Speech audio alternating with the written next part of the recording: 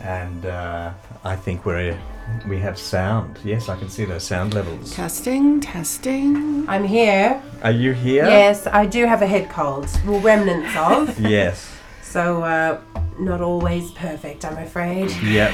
I'm just wondering whether that chair leg's hitting the microphone stand. Do you want to put the chair leg on this side of the microphone stand? Yeah. So this is our cash opening, everybody. This is our pre-session. We practice very hard to make it sound so ad-lib. That's right. Everything we just Totally did was totally scripted. scripted. Yes, So what's the topic? Well, I thought fear was a good one. I know that we've addressed anxiety, but to actually call it fear is possibly a nice way of looking at it. Simplifies things a little, doesn't it? It does. It does. And all the ways that fear can pop up. exactly. All the and flavours of fear. The flavours of fear. Wow. Do we want to put this a little closer? Yeah. Like that? Okay, cool. The flavours of fear. So That's a good title. I like it. It is very is that general. the title of the pre-session? Yeah. That was good. The flavors of fear. I like it. Actually, I was reminded last night of I don't have any exposure to thrillers or horror or that genre of TV or shows anymore. But I was laying with my little girl, reading her a book in the night, and she needs me to cuddle her while she goes to sleep, and the light was down, and we've done some renovations, and there's not a full curtain. So you can see some forest outside. Mm-hmm. She doesn't like it. It's very, very scary. Wow, okay, yeah. Like, really scary. I don't like it.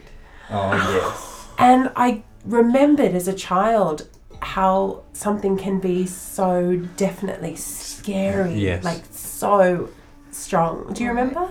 Yeah, I can't remember specifically if it was like being afraid of the dark or anything. Oh, really? Yeah, no, Except when I was 12 years old, a new girl came to the school, and she was all full of.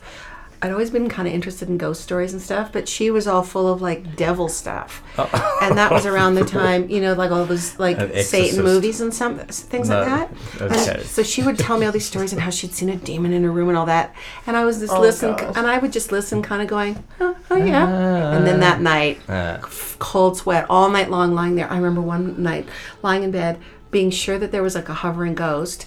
And I do remember to this day, in fact, I should tap on it at some point because I can still remember it. And just lying there absolutely paralyzed with my eyes fixed on this hovering, glowing ghost in my bedroom. And then I lay probably for an hour, lay there, and then there was enough light to realize that was my blouse hanging. Okay. Your ghostly blouse. I remember my fear centers got turned on when I saw a vampire movie in the 70s. It was actually a comedy. It was Polanski's The Fearless Vampire Killers. I had no idea it was funny. It was just terrifying. yeah. How old were you again? How old was I? That's going to give my age away. I would say, I think I was actually about 12. Okay, and so it's that same age. I didn't really have fear of the dark or fear of stuff as a kid until I saw this movie, and then there was just vampires jumping out at me from every corner, and I would wear scarves in case their teeth couldn't get me. and that was the first time I employed the crucifix under my pillow. Yes. They went on for about 2 years, this vampire fear. I think every child has been through something like that, but it is so real, isn't it? And as I was witnessing my little girl, she's 3, experiencing that real it's a very sincere belief that there is something bad there. And maybe there is. I mean, I always do a clearing on the room for her and spin a vortex and light and prisms and, I'm using all my tools. But it really struck me how we can so fully believe, in this lifetime, even though the truth is that we are all one and we're all connected and there's light in every one of us, we can still so much believe in the dark, and we can still so much experience it with such fullness. Especially, I think, when we're little, because when we're little, we are in such a powerless position. We're sponges as well. We want to learn. Yeah, and we're being reminded over and over again that we're not making the rules, and Yes. and so I remember I wasn't brought up praying. Mm-hmm. But just wasn't introduced really in my house. And I took it up for myself after this whole devil movie thing. I started doing Now I Lay Me Down to Sleep every night before bed, and it made me feel so much better, and then I could sleep. Because I felt like I was putting a protection around myself. Did it protect you from the freaky clown that was underneath your bed? I had one of those. You had clownophobia or whatever it's totally called. taking me back now. Yeah. Did you have clown phobia too? I didn't have it. Mm-hmm. And hands. Mm-hmm. Oh, I didn't have that one. To me, it was all like supernatural. I used to think that a creature would grab me through the toilet and pull me down. I had that thought once. I You remember had that thinking, one? boy, that's a really vulnerable thing to be doing. What comes up through that water? I think I saw Creature of the Black Lagoon on TV, like in black and white, and it was just like every water source in the house was suddenly suspect. Flavors of fear. I know, the flavors of fear. But we loved it, and we were addicted to it. Like, we started watching horror you get movies. adrenaline from scaring yourself on purpose. I mean, I think it also makes you feel empowered the same way Grimm's fairy tales makes kids. It's supposed to be empowering, like when they say that taking children's literature and taking all the teeth out of it actually does a disservice, because they learn sort of psychological resilience. Yes. And that's probably why we just exposed ourselves to, I mean, pretty tame by today's standards, but at the time it was called The Big Money Movie, and it was black and white, and it was on TV after school, and my sister and brother and I would watch it after school, and it would be things like The House That Wouldn't Die and Creature from the Black Lagoon, like horrible costumes that were so cheesy and bad, but we would be scared to death, and then we would run around the house hiding and jumping around and going boo in the dark before my parents came home. Because this is being Canada, we got dark at like 4:00. But we loved it. It was such a rush, and I just wonder if it served that purpose of making us feel. Well, you talk about being kids doing that. 2 years ago, I watched a movie called The Woman in Black with Daniel Radcliffe with my mother, and we were petrified. It was just absolutely crazy. And then after that, for the next hour or so, this is my mother, she's nearly 80, we were jumping out of cupboards at each other and scaring each other and doing really stupid stuff, and it was hysterical because what a bonding experience. It was actually hysterical. And I think that was also a relief from letting go of some of the terror of watching these movies. But here's another flavour of fear. I had a long drive yesterday, and I got home at 9:00. I was driving for 8 hours, and when I got home and I sat down, it occurred to me that I'd been hurtling down the highway for 8 hours, and somehow suspended that fear. And suddenly it just occurred to me that the potentiality of what I had just done washed over me, and it was like, it didn't last very long, but...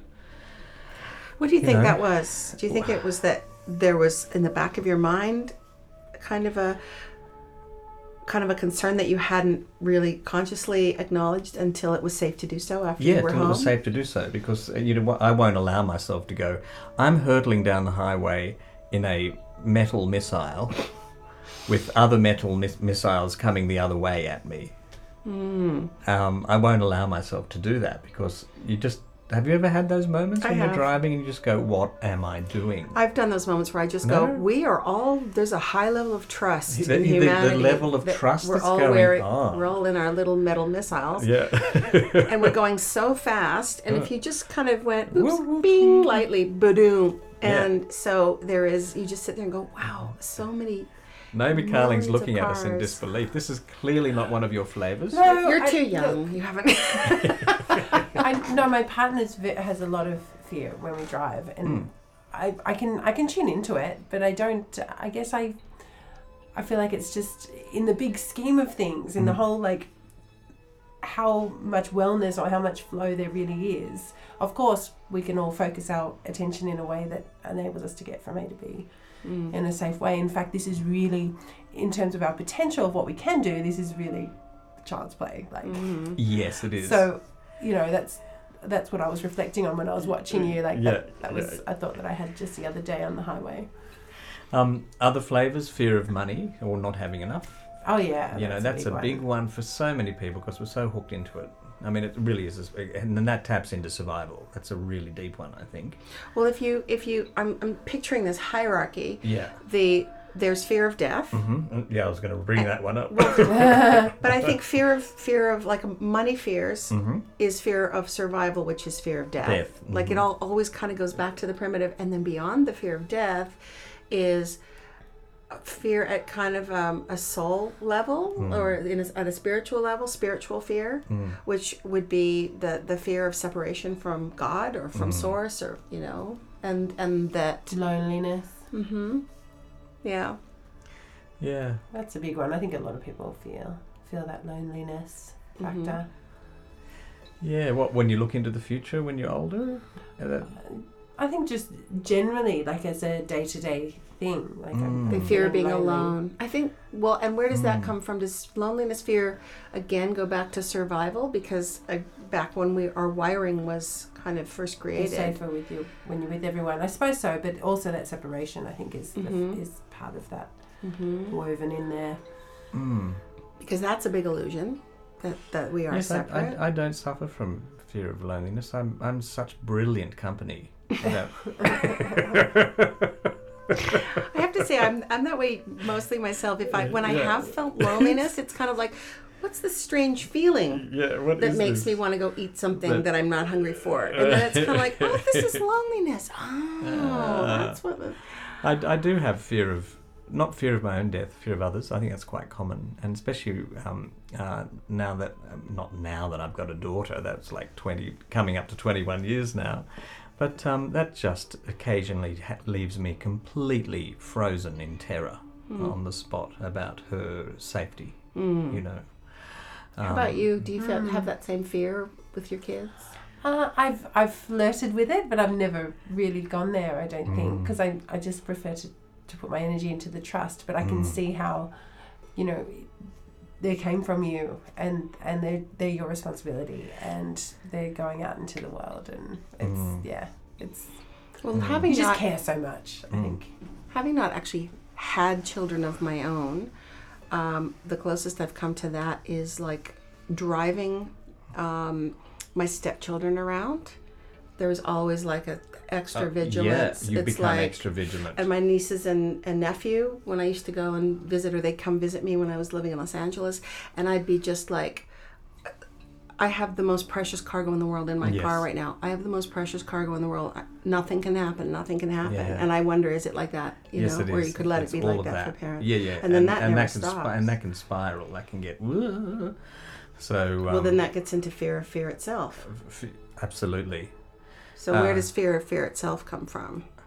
I don't know. It must be a psychological fear, because attached to fear is something bad. Right, or possibly the fear of complete loss of control. You're afraid that if you've... Or the fear of pain. And then there's the fear that fear will bring something. Like they teach you with... Yeah, and they teach you with dogs, like, don't let him smell your fear. Don't be afraid of that dog or he'll bite you. It's like, what? Did you just tell me? I'm not afraid. So there's another flavour there, is a superstitious fear that if I walk under a ladder... I don't have any of those. I let go of that one on purpose. Yeah. That whole thing of like, oh no, Friday the 13th, I just kind of was like, Or I can't tell you the good news because I'm afraid I'll jinx it. It's like, I just kind of consciously went, I don't really believe the universe works that way, so I'm just going to let go of that one. Yeah, I get that one, for sure. For sure. But there are whole cultures that superstition's a big part. Big part of it. Fear of... Oh, that's right. I remember I was going to at a family dinner in Italy, and there was 13 people at the table, and so the host went, "Oh my goodness, one of you can't join us, or we have to ring a friend." So luckily, a friend came, so there was 14 people at the table, and she was adamant, totally. Well, that's kind of fun. It was kind of fun, but she was sort of like sweating. Yeah. Like she wasn't chuckling about it and going, "Oh, why don't we just get somebody else just to be safe?" It was more like, this dinner is cancelled unless we can get someone else, or unless one of you volunteers to leave. Exactly, and the food was already cooked. It was all fabulous, and I was thinking, goodness me. I'm not missing out. You're saying not. Bad luck for everyone else. Oops. Exactly. Have we gone over time? No. We have. Well. Okay. Eh. Yeah, we'll see you on the other side. Okay.